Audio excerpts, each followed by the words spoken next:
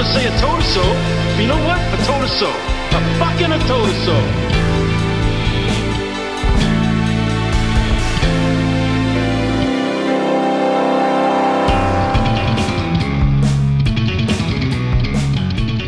Hello and welcome to this first episode of Bottleman we've recorded in a while after having gotten some episodes in the can a few weeks ago. And boy... We were episode maxing. We were episode maxing in London. Has some stuff happened. Boy, have some doings transpired. Events have occurred. When we last spoke, there was, number one, there was a queen. Number two, we still had our Boris. Number three... Queen's dead, mate. Yeah, absolutely. The queen is dead. Long live Pierre Poilievre, Emperor of Canada for... Pierre Poilievre the Annoying, first of his name, Emperor of Canada forever. I was in London when the queen died, and it was really sad for me, like specifically. I was like... pretty gutted when the queen died, because basically what it meant is that a synthesizer that I had purchased in Glasgow that did not make it to the hotel on time and was en route was further delayed and did not make it to the hotel in London because of the Royal Mail, because the queen dying, and I didn't get the synthesizer, and then I went to Spain and it got sent onward to Spain and it couldn't pass Spanish customs, so now it's back in London again en route to Montreal. But that was my personal tragedy with the Queen's death. I mean, look, Britain has gone through, I would say, quite a bit, including. Look, let's just say, is this a British politics show? No, it's not. But we just have to note, the serious accomplishments of Liz Truss to get made Prime Minister immediately. Be the last person the Queen sees before she mysteriously dies, because 96-year-olds just don't die like that. Before right away sparking off a currency crisis, sort of hitherto unseen since decimalization of the pound, and then actually alienating the Conservative Party from homeowners. 2 Liz's enter, 1 Liz leave. Yeah, that's the rule. Absolutely, it is. There can only be 1 Liz, and the stronger Liz won. It would seem. Yeah, but we got the best possible Liz. Hey, what's that other Liz done for me lately? I'll tell you what she did. She held up my friend's synthesizer, and Royal Mail's not even public. It's not even government owned. It just has Royal in the name. How on earth are they holding up synthesizers when they don't even work for the lady? People just don't want to work anymore, Riley. To be honest, it's a tragedy, but we must carry on. Yeah, I'm sorry that the Queen's death is going to prevent everyone from listening to Der-funky beats influenced by my European travels. So sorry, R.I.P. that record, I guess.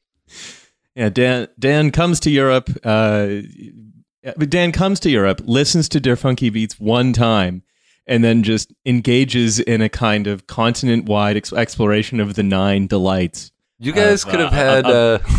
You guys could have had 8-bit Basque. My 8-bit interpretation of Basque music, but no sirree, Bob. But look, while we're on the subject of the Queen and her death, right? We all of course have to remember. What is it?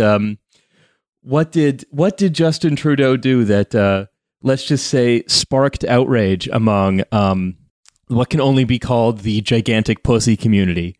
Is he was spotted doing the one cool way to respond to the death of the monarch, which is lame karaoke of a garage band song. Yes, he was singing in the Queen. He was spotted by one of Britain's millions and millions of deputized snitches. Because we very much, this is a country that still very much has a Stasi. They're just employed by like one blog. The Royal Guard. That feeds information. Yeah, ironically enough, they're mostly employed by a blog called Guido Fawkes. Who will, if you're insufficiently respectful to the Queen, will have you done up. You're nicked, they'll say. Yeah, yeah, yeah. And then you get the what is it, the Salford necktie or whatever. Yeah, you've done Downer Madge outside the Arsenal, and now we're gonna nick you by the Tesco. Next, this is how people talk here. The Queen. Yeah, or she's our Madge, and she's our Madge to you. Anyway, yeah. So we have like just a kind of unofficial volunteer Stasi of people who just snitch to this one blog. That's then the main source on goings on for like the right wing press. It was to the point during the Corbyn years where like if just some random person on Twitter was like, I don't know, rude to like an MP, then someone from Guido Fawkes would like go 10 years back in their Facebook profile where they were like, hey, Palestinians are human, and then be like horrible anti-Semitism from this random member of the public. I love it. It was quite astonishing. Snitch culture is huge now. It's like, that's all there is almost on the internet, like on social media. It's amazing. Like the whole NAFO thing is based on snitch culture and just like deep digging profiles, you know? But Britain's been doing it since before the internet, because our journalist class has a kind of proud tradition of just camping out outside someone's house, going through their garbage. Like genuinely are. Yeah, this is no. It's like it's the there is actually, if you are in Britain and you're sort of vaguely adjacent to politics, you worry about getting too high profile, because you would say, and this is a phrase that will be widely understood by everyone you're talking about, I don't want Guido Fawkes going through my bins. Jesus, man. I mean, yeah, Canada snitchness pervades this country. Canada has an inbuilt kind of milder version of that as well. You know, it's I think it's part of being a Commonwealth country and being deeply insecure. You know, like yeah, but and so you know, effectively, right? Like Trudeau gets called up for not, I don't know, wailing and gnashing his teeth and rending his garments before the funeral of the Queen. And, you know, I mean, again, if you're Trudeau and you are basically Mr. Small C conservative, you had half a brain, this probably was the time to perform being super, super sad, right? Because that's mostly what you can offer people. Yes. But of course, you know, he didn't seem to do that. But what do you think of the fact that he was singing Bohemian Rhapsody? It tracks. I mean, it was either going to be that or Under the Bridge or something like that, or Music Is My Aeroplane. Like I think Justin is a huge RHCP fan. I think he even likes the stuff you're not allowed to like anymore, like Sexy Mexican Maid from Mother's Milk. I see him more as having come into it in the Californication era. Yeah. I think he's followed RHCP like on their journey, you know, from Funky Monks, from partying on everyone's pussy to scar tissue, you know. I think that would have been very fun if he sang like Snow or whatever, and then it'd be like rumors of Justin Trudeau cocaine controversy or what have you. That would have been very fun. Just him singing that one Moist song would be really good. Awful. Yeah. Justin Trudeau in Race Row again as he sings Audio Slave. Justin Trudeau wows crowd with incredible version of Check the OR by Organized Rhyme. Perfect. I do like it so far, Justin. Thank you. I think that Justin Trudeau should get a verse on Logic's next backpack rap record. Or no, he should do like conscious rap, like Immortal Technique, and do his hand gestures. Justin Trudeau as like a lyrical miracle guy would be, that tracks. That makes sense to me. Anyway, so this is, I mean, it honestly does feel like it does feel honestly like a like the Canadian, a lot of the Canadian right-wing press has kind of looked to Britain, and it's not just in the sort of trying to gin up controversy around like the because the way the British right-wing press works, right? And again, I'm no fan of Justin Trudeau, but you can see the way that this mechanism operates. And you can see the Canadian press kind of learning to do it, I don't know, 10, 20 years later. Yeah. Which is you will find someone doing something and then invent some standard of behavior that they have breached. Yes. And then what happens is that you and then a coordinated group of other right-wing journalists all publish about it at the same time. And then what happens is it makes its way over into mainstream media, into like centrist media or whatever, or media that's seen as roughly apolitical. Like, we know, like the Globe and Mail is not apolitical. Just remember our episode with Davide Mastracci. But it's stuff that seems less party political, for example. Yeah. And then what happens is everyone's talking about the controversy about Justin Trudeau singing blah, blah, blah, blah, blah. As if it's real. As if it's real. They take they take the invented controversy and they present it as fact or as a legitimate question. Yeah. But the thing about, just the fact that you can tell they're not very good at it yet because, like, this is kind of lame, it's weak and stupid. Like, there's just no sauce in this at all. No, there's nothing to get mad at. There's nothing to get mad at, Like, it is astounding to look at Canadian media controversies and see, like, okay, there's the Trudeau thing, but then there's also, like, oh, I don't know, Deputy Prime Minister marching in front of a fascist banner. Like, there's that's no fucking public conversation about that. That's not controversial at all. Actually, you shouldn't talk about that. Why would you talk about that? Because, it's part of politics as entertainment, right? And if there's one country that has perfected politics as entertainment, it's the UK. And I can just see the main mode of, let's say, right-wing campaigning in this style of political media and the way people consume politics as, entering over, as crossing the pond, if you like. America does it as well, but this seems much more in the... America doesn't do it in such a snitch style as often. Oh, America's like the fucking Thunderdome. It's like chaos mode. And then this is just like everyone is pretending to be offended by something, Like everyone is clutching their petticoats at something that they've completely made. I see. So I see, right?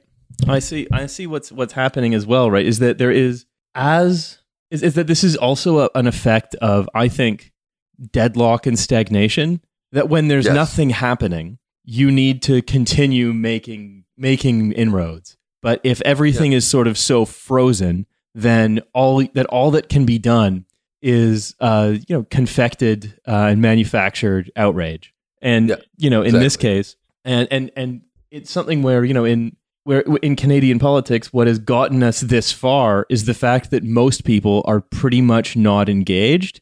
But as the, let's say, the lazy river has become a little bit less hospitable, as a lot of the crises have spilled over from being individual problems into a slow-rolling, building political crisis of a sort of set of establishment operators that are unable and unwilling to do anything that is equal to the problems that we're facing. And we've done this to death a million times, from housing to wages, to the decaying health systems, to NBC overdose deaths, right? That as these problems grow and metastasize and become systemic crises, that the less anyone is able to deal with them, it seems, the more people become politicized. But because there's an unwillingness of anyone inside to move on them, and there is. You get a lot more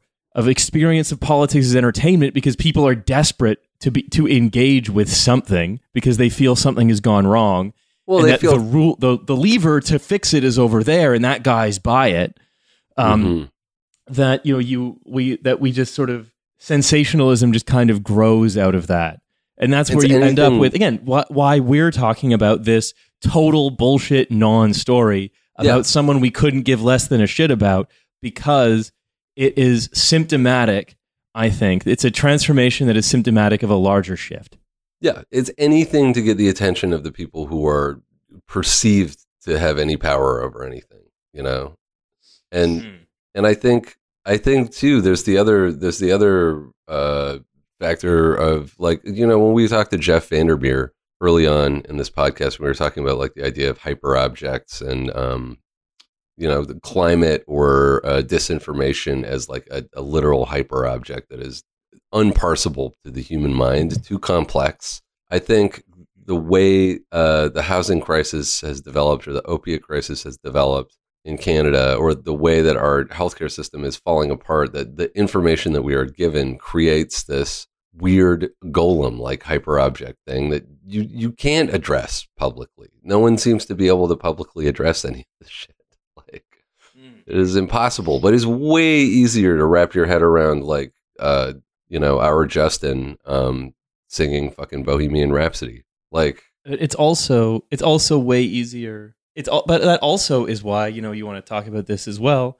It's why someone like Poilievre was able to take the conservative nomination, and why, beyond him just basically fucking up himself by being too weird. I don't understand how, like, the sort of the Trudeau and the NDP, given the constraints they've set for themselves, are going to be able to respond to this, because all that happens is that this the politics is as a venue, a form of entertainment, and as a zone of owns, basically just a zone of owns, own zone, and shock, and sort of a place where you can be shocked at people you don't like, and worry, a thing that you can do to scare yourself and have fun by scaring yourself. This is where Pierre Poilievre thrives. Yeah, absolutely. This is his natural environment. Like, the stakes are so low that they are invented, like. Well, it's that I think it's that the stakes are so high, but the solutions are so impossible that the only thing or impossible given the constraints we've set ourselves, that the only thing we're willing to do is just, work on invented stakes. Yeah. Much easier to do. Easier to talk about wood and Bitcoin and fucking whatever, disrespecting a monarch than actually fixing it. And so someone like Poilievre, right, is saying, okay, well, this is from CBC, right? He says, once you shift through all the crazy, the new conservative leader's economic policies are pretty straightforward. Reduce inflation, reduce the budget deficit, reduce the swollen Bank of Canada balance sheet that he argues enabled the deficit and created inflation. When Mr. Poilievre talks about the need to stop printing money, which he does, and often this is pretty much what he's talking about. So we see, like, again, this is what's really interesting, though, is that what he's demanding is currently happening. Like, that's why it's so strange that sort of that most of what Pierre Poilievre thinks, and this is a good object lesson as well, tends to get sort of preempted by events frequently. Yes. Like his love of Bitcoin as a way to opt out of inflation kind of didn't work, because there's it turned out that Jerome Powell basically set the value of the anti-establishment fake currency, which is very amusing. And then he just decided it was worth less, and your rugged individuals no longer can pay for their shawarma and Bitcoin. It's the same thing, but now he's saying, okay, well, he's gone back to a pretty standard conservative deficit bug position, where he's saying, okay, well, we need to stop printing money. We need to stop quantitative easing, as though the Bank of Canada hasn't been engaged in quantitative tightening for quite a while now, of unwinding that big balance sheet that it built up. I mean, every sort of major sort of like Western economy is now doing quantitative tightening. Like, it's like the whole thing, the whole like era of easy money or whatever that Pierre Poilievre likes to talk about creating all of these catastrophes, is gone. Yeah, it's over. And it's gone, but that's not going to stop him, because really what people like about Poilievre is that he's able to and what conservative members liked about Poilievre, and why he polls well where he polls well, is that he's willing to acknowledge that there is a problem and it's very big. It's just his solutions are insane, and in many cases not solutions, and in many cases already being done. Or tried. Yes. Yeah. So I don't. I mean, this is further from the CBC. This is what Poilievre actually said. He said on his acceptance as leader of the opposition: if you really understand the suffering of Canadians, Mr. Prime Minister, if you understand that people can't gas their cars, feed their families, or afford homes for themselves, if you really care, commit today that there'll be no new tax increases on workers and on seniors. None. And I mean, again, it's if you presage your solution by showing that, like, by everyone, that these are the problems you want to solve, and then propose something fucking insane, if you propose something insane as opposed to, if you understand that people can't fill their cars, feed their families, or afford homes, and that's why I demand a 3% payment adjustment for families in certain areas, et cetera, et cetera, et cetera. Yeah. If you're demanding something quite categorical, that sounds much bigger. And this is what we talked about in the episode where a couple weeks ago, where we predicted that he would win, which is that he's crazy and he's willing to be crazy. He is crazy, and he's willing to be crazy because it serves him. Because he is a product of the internet, essentially. He's a fucking YouTube guy. And being crazy on YouTube immediately gets you a reward, in certain circles. So I think, right, like ultimately he's got the same. His challenge really is not to beat the liberals.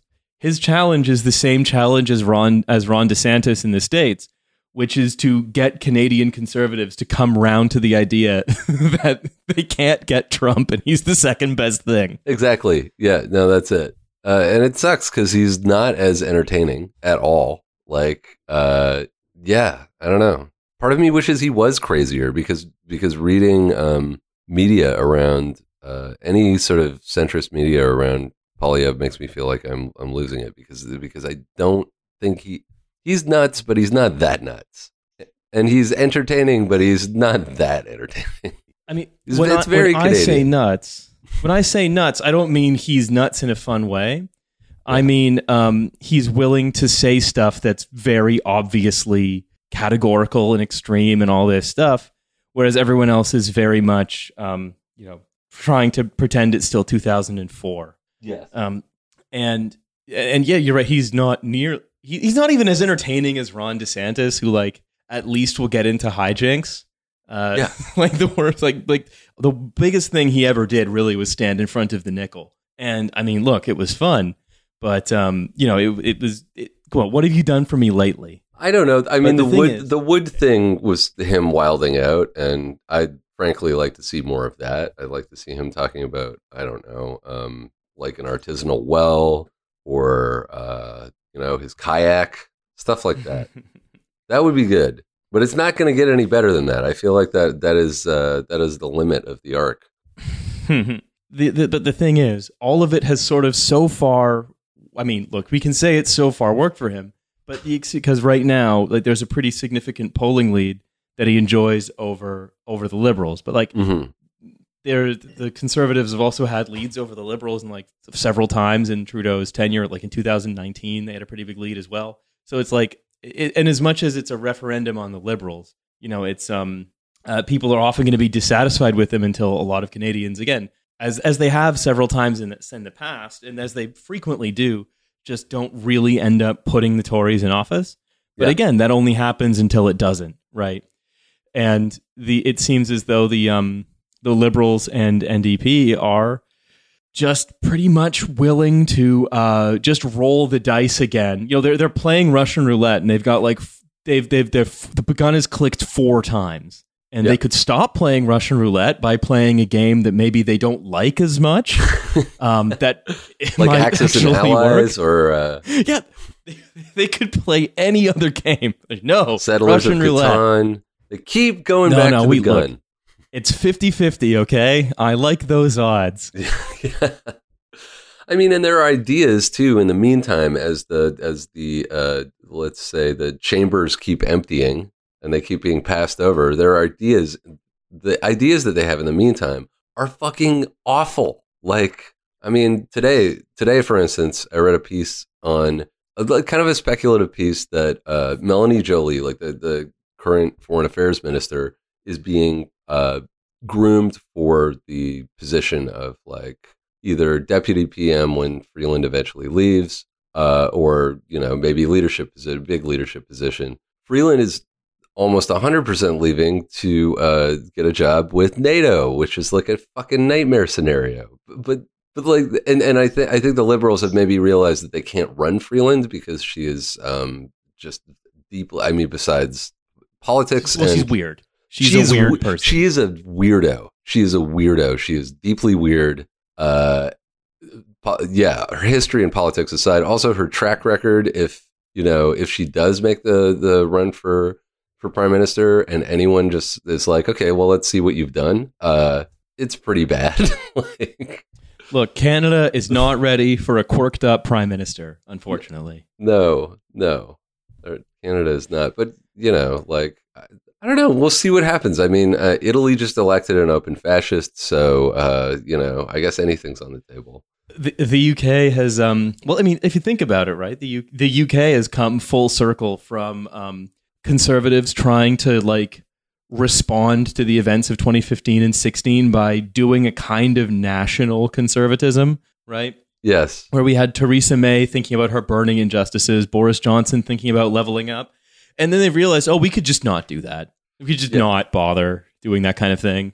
And I mean, the only reason it didn't work is because Liz Truss and Kwasi Kwarteng are particularly disconnected from reality, even by the standards of British Tory politicians, which is saying something. But I think they're I think the idea as well that that Poilievre is going to essentially box himself in with what is a pretty much Reaganite agenda is also sort of not going to there's no more circle to square with that whole national conservatism thing. We're sort of seeing that at least in English speaking countries, it's probably kind of done. And because in Canada and in the States, right, we have these rising, quite traditional neoliberals, or rising or risen, really. Although, looking at polling in the UK, I think it's pretty clear that conservatives are in trouble as they're kind of doing what the liberals are doing and just kind of allowing. They're just sort of, their whole project is slowly run out of steam, and it's like how if Henry Kissinger dies, it's always weird to be like, oh, you fuck you, buddy. You died in extremely old age, surrounded by your family. Yeah, I mean, there's to be no gloating if Kissinger dies. He's won the game, But also, it's the same thing with these with programs like that of the British sort of Tories of the last 12 years. They're ideological. They got voted out because their ideological agenda they ran out of stuff that they could reasonably do. Yeah, exactly. They're very much the old Kissinger here, and it's much the same. But it would be much the same with Trudeau facing Poilievre. Just kind of ran out of stuff to do that could make him kind of credible in front of the audience of Canadians. And so it's and so to see it almost feels as though as when Poilievre talks about his rejection of tax increases. And his comments towards the prime minister saying, quote, we must end your government and your radical, quote, comma, woke coalition with the NDP. Oh my God. It feels sort of low effort, like he's just sort of playing to Twitter, which is always lame whenever a politician does it. It is as lame as anyone on Twitter playing to Twitter, if not lamer, because he's saying it with his mouth. I wonder if he's going to be like a Yang type figure where there's an initial groundswell of excitement, and then Yang definitely played to Twitter a lot and then just flamed out. Well, I mean, it's the question, of course, right, is and I think the comparison I see really is Ron DeSantis, and I think the Poilievre Ron DeSantis comparison is good because both of them are, as I said earlier, fighting the same real enemy, which is Donald Trump. Yes, exactly. That's really who they're running against. Yeah, I suppose it's even in Canada, right? Poilievre is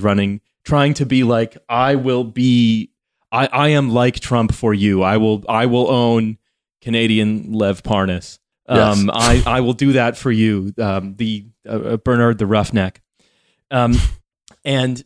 But at the same time as well, he seems to be completely trapped in playing to this one specific.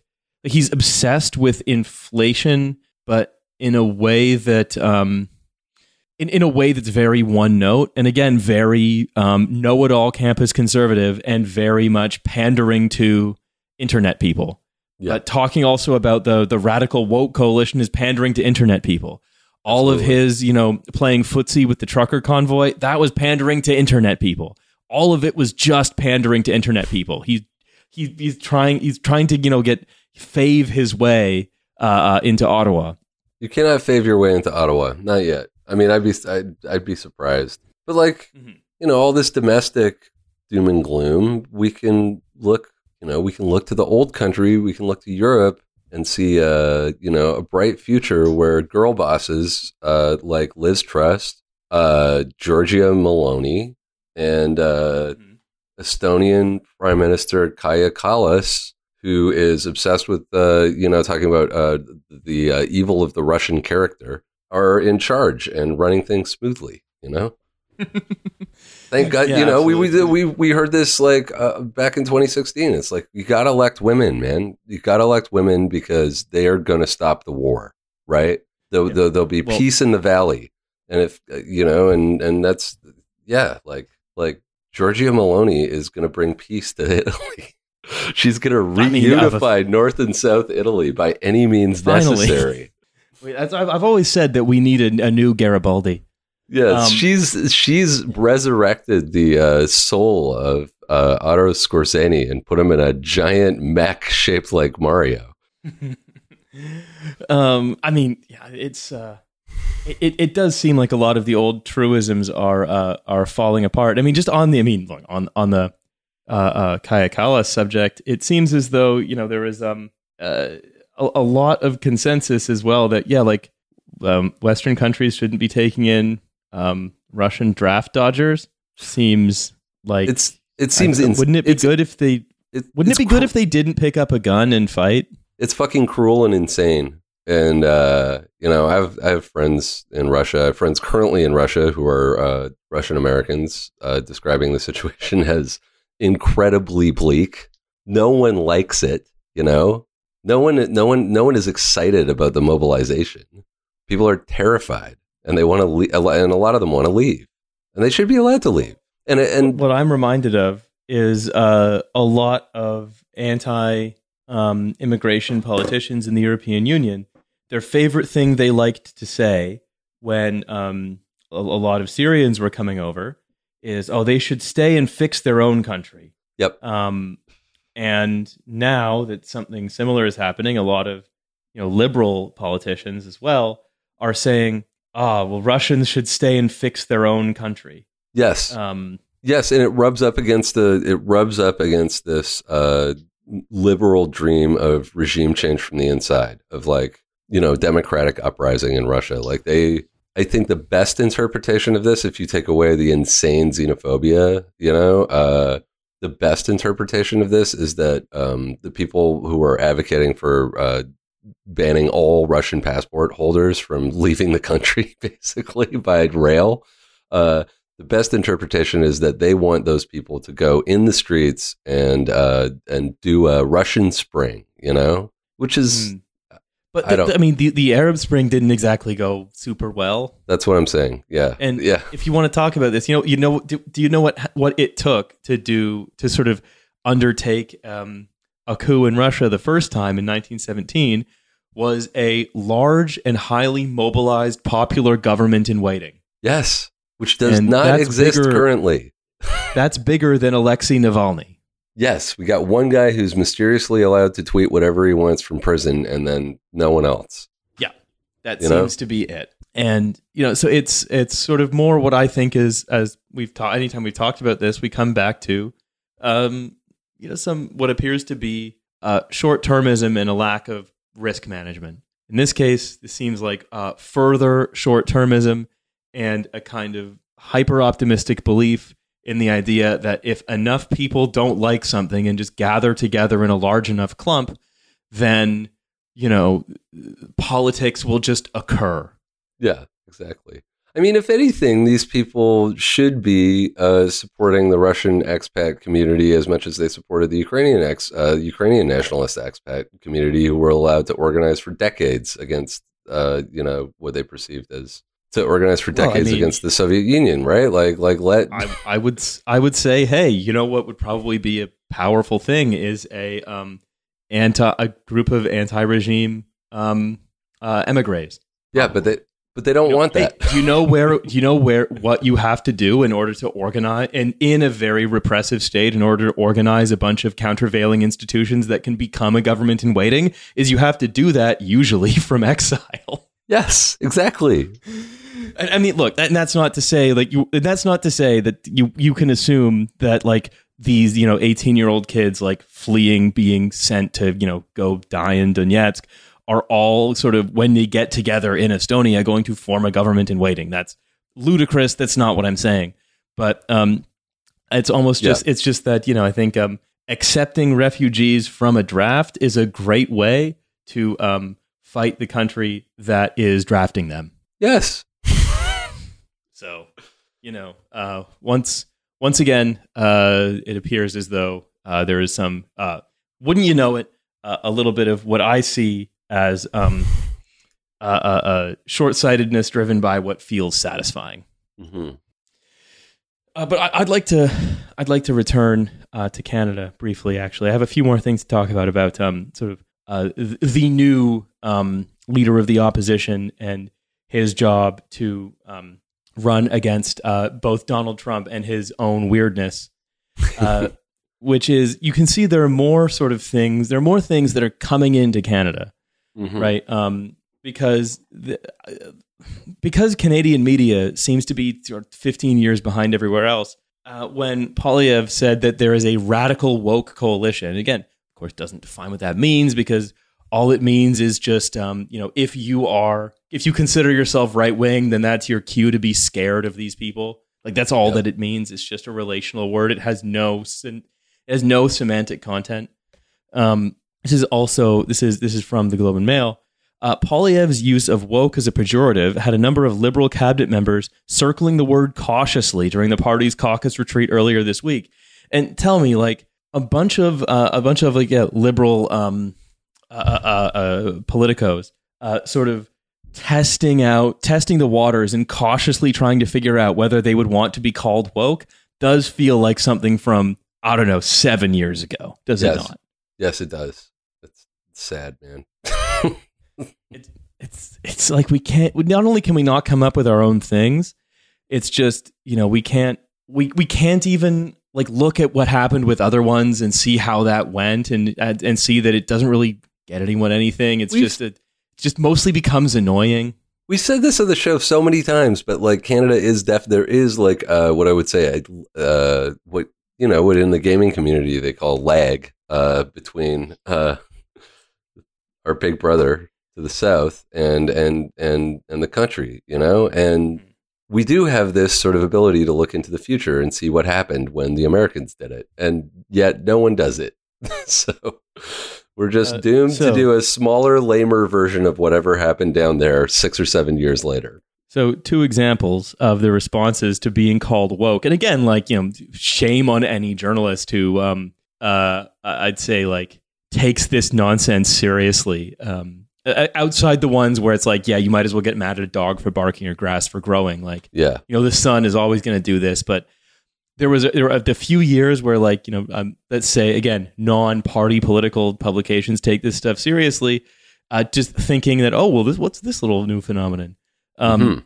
Is just it's not shame on you for, like, being you might say non-progressive, because we all know they're not. It's just shame on you for being so fucking gullible. Yeah, I mean, and they are extremely gullible. So Environment Minister Stephen Gibault said, "Frankly, I don't even know what it means to be woke. I'm working to serve Canadians." Which I think probably about one of the better answers you could give, which is, this is a stupid question. Don't ask me this. The only note, be more dismissive. Yeah. Science Minister Francois-Philippe Champagne said, "I certainly don't believe I'm woke. Trust me, and no one in my family believes that either." Like, my children hate me. Yes. You wouldn't believe the slurs that go on around our table. When we sing the song, we sing every word. That's right. I mean, obviously, while sort of basically getting thrown for a loop largely, I mean, more responses were like that of the science minister. But while getting thrown for a loop by this, what they're actually doing is saying, saying, Poilievre's party can't fill the center, but that therefore the Liberal Party must, get this, become more centrist. has become too left-wing under Trudeau. And that if Poilievre's going to call them woke, they have to counteract by becoming more right-wing. Yeah. How on earth is this? I mean, we all know that they want to become more right-wing, right? Because if you are in a centrist party, the way you're seen as being serious in that party is by making compromises with what you all believe is the basic framing of reality, which is right-wing. But nevertheless, to just see it working, and the whole sort of theme of this episode, I think, has just been to see things working when so little fucking effort is put into them. Yeah. It's so easy to take that question and just say, this is a stupid question and I'm not addressing it. And we're moving on. Yeah, some said they would like to see the party adopt more centrist positions to counteract Poilievre. We must turn to a federal center-right party, said one MP. We need a government that is down to earth and less woke. Oh, man. But you know what Max I think? Fawcett is just fucking jizzing in his pants over this shit. So when I see that MP, the liberal MP saying we need a government that's down to earth and less woke, you know, what I see there is I actually don't see that use of woke as having zero content. What I see there is I actually see someone who's like, yeah, we've been recognizing too many genocides of the indigenous. We have to not do that and spend, you know, more time investing in the F-35. Yes, I mean that's the purpose of that. That is the gift of a Poilievre, you know, is the ability to bring a party that presents as left wing, but it really isn't, even further to the right. So. While doing it, the most psychotic people in Canada will continue calling them communists. So yeah, exactly. It's why it has to be seen as a closed loop system. It is a machine that yanks itself right. And with Poilievre, we are seeing the most lame internet, low effort, but equally poorly thought out enough to be fucking crazy enough to, actually get people on board with it, not because of any appeal of the program itself, but because of apathy with the repeated failures of the current regime. Yes. So thank you, everyone, for yet again, I would say, failing Canada in a pretty fundamental way. It's awesome. Just everyone. It's just everyone hypnotizing themselves. It's Poilievre hypnotizing himself into thinking that these sort of little whatever, these jabs at the liberals are somehow like owning them. It's his fan base hypnotizing themselves into superimposing Trump's face on his face. You know, it's the liberals hypnotizing themselves into thinking that he presents any kind of real threat. Yeah. Well, because he's only a threat if they do nothing. Which he's only a threat if the coalition do. Yeah, so he's only a threat if, for example, the NDP doesn't force the Liberals to do anything, which they've already basically said they won't. Yes, actually, I have a very good example of the government doing fucking absolutely nothing. Oh, sorry, I have an example of what this reminds me of in film. In Austin Powers, when Austin is on the steamroller running over the henchmen at like 0.1 of a mile per hour, and he's just standing there and screaming in terror. Yes, exactly. There we go. Won't somebody now, help onto me? Your real thing. So there was a fairly large and devastating tropical storm that hit the east coast of Canada over the last couple of days, caused massive amounts of property damage. People died.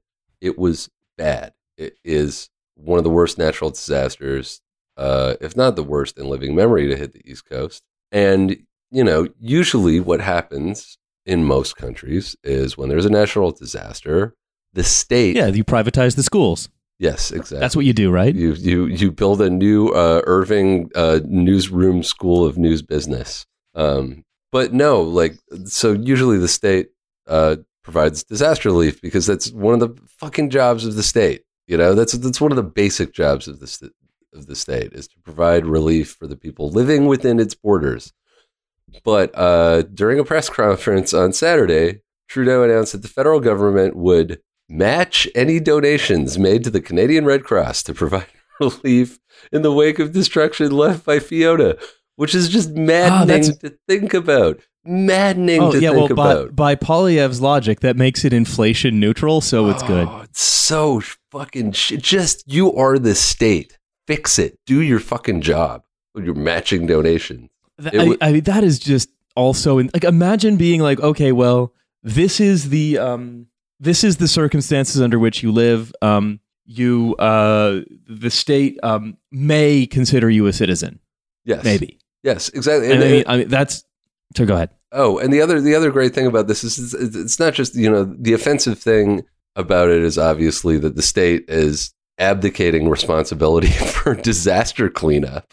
But the other insane thing is that because they are only matching donations with the Canadian Red Cross, it means humanitarian relief organizations like things like Global Medic, who provide aid in natural disaster areas or complex like environmental emergencies, are not getting their funds matched. So it's just the Red Cross. It's no one else, because there are maybe 5 or 6 competing agencies, not competing agencies, but agencies who are providing help to people who have had their homes destroyed, who have to move because their town is fucking wiped out.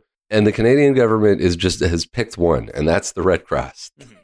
They're not matching donations with any of these. They picked the most obvious one. They just Google searched Canadian Aid Agency, Canadian charity. Disaster Relief Aid Agency. Oh, Red Cross. It's the first thing that popped up. Perfect. There you go. We're going to match donations. I'm on break. And at the same time as well, just the idea of the idea that Canada is just at a federal level is going to sort of abdicate its responsibility as the owner of the money printer to do anything about this. I mean, it's not even as though we don't have enough natural disasters that we shouldn't have some kind of plan in place for it. Because what was it? Within the last year, we also had the most populous area of British Columbia just cut off from the rest of the country by a mudslide. Yeah, absolutely. And the idea that we are getting less, not more, into disaster preparedness is, I think, just terrifying, but also incredibly insulting to anyone who has, no alternative really, because the two of the alternatives are wrapped up in agreeing that there shouldn't be any disaster preparedness, and the other thinks that Bitcoin fixes this. Exactly. And there's a precedent for this. Somebody mentioned this to me a couple of days ago, but there is a precedent for this, a small one, which is not necessarily the mudslide, but the incineration of Lytton, British Columbia. Like there was no real mobilization by the government to help there. So it's interesting if you look at these bigger problems that we were talking about earlier on, like the opiate crisis and the housing crisis. It's pretty clear by the government's response to a fucking hurricane that if they're unwilling to do what states should do in the face of a hurricane, you can bet that they're going to be totally unwilling to do what states should do in the face of people becoming homeless or, having their lives ruined by inability to access treatment for opiates. Let's say subsequent climate change related disasters. That's the big one. Yes. Yeah.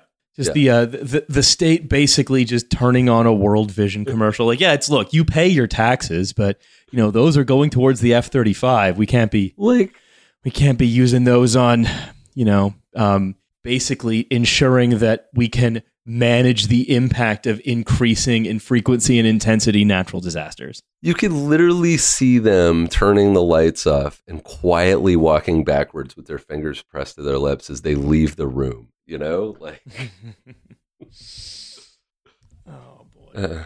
Yeah. I mean, I don't know. I mean, what? And that's the thing, right? I don't like to be too doomerish. I think it's stupid and counterproductive.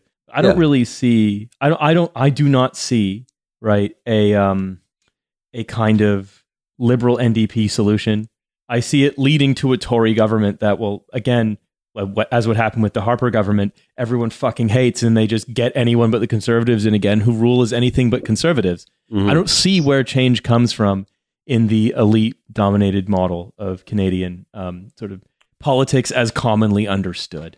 No, it's what you would call a frozen conflict. Yeah, we need HIMARS in order to solve the in order to fix the hurricane issue. We're going to use advanced targeting, and we're going to subject the hurricane to an artillery bombardment. I think that's or we will sort of use idea. the NATO nuclear umbrella. Yeah, we're going to buy a bunch of Harpoon missiles from the United States above cost, and then we'll have to retrofit them to put them on seaborne platforms and then or land platforms, and then we're going to shoot them at the next weather system that comes. Good, bad, we don't care. If you're a weather system and you're turning up at our border, maybe you should go fix the weather in the Atlantic Ocean. Exactly. Yeah, why don't you go rain on your own territory. Don't bother coming into ours. Yeah. We don't need you, we don't want you. Anyway, hell, good to flex the old Canadian politics podcasting muscles again. Yeah, absolutely. It was, as ever, lovely to talk to you with no guest, Dan.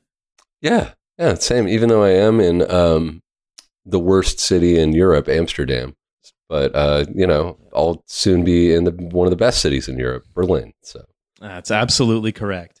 Yeah. And you'll be missing all of your obligations there because you will be in Berghain, I assume. Hopefully, yes. That's the plan. Well, I'll see you on the other side. I bought a cool tracksuit, so let's that will not work. Okay. that is not going to work, my friend. I have a nice top to go with the tracksuit. Anyway, whatever. We can talk about this off pod. You got to give me some pointers, buddy. Yeah, don't worry. I'll get you in something. Look, it's got to be very elaborate, but very revealing. The more mesh, the better. Okay. Anyway, Thank you very much for listening to the show, all you out there. Don't forget, there's a Patreon. There's an episode coming next week that you'll be able to listen to for $7 Canadian. $7 Canadian. That's it makes a big difference to me. 7 British pounds. Yeah, well, I said that makes a big difference to me as all of my expenses are denominated in British pounds. Ooh. You know what? My income's in non-British pounds, so I can't complain that much. Yay! Anyway, so we will see you there. Bye, everyone. Bye, folks.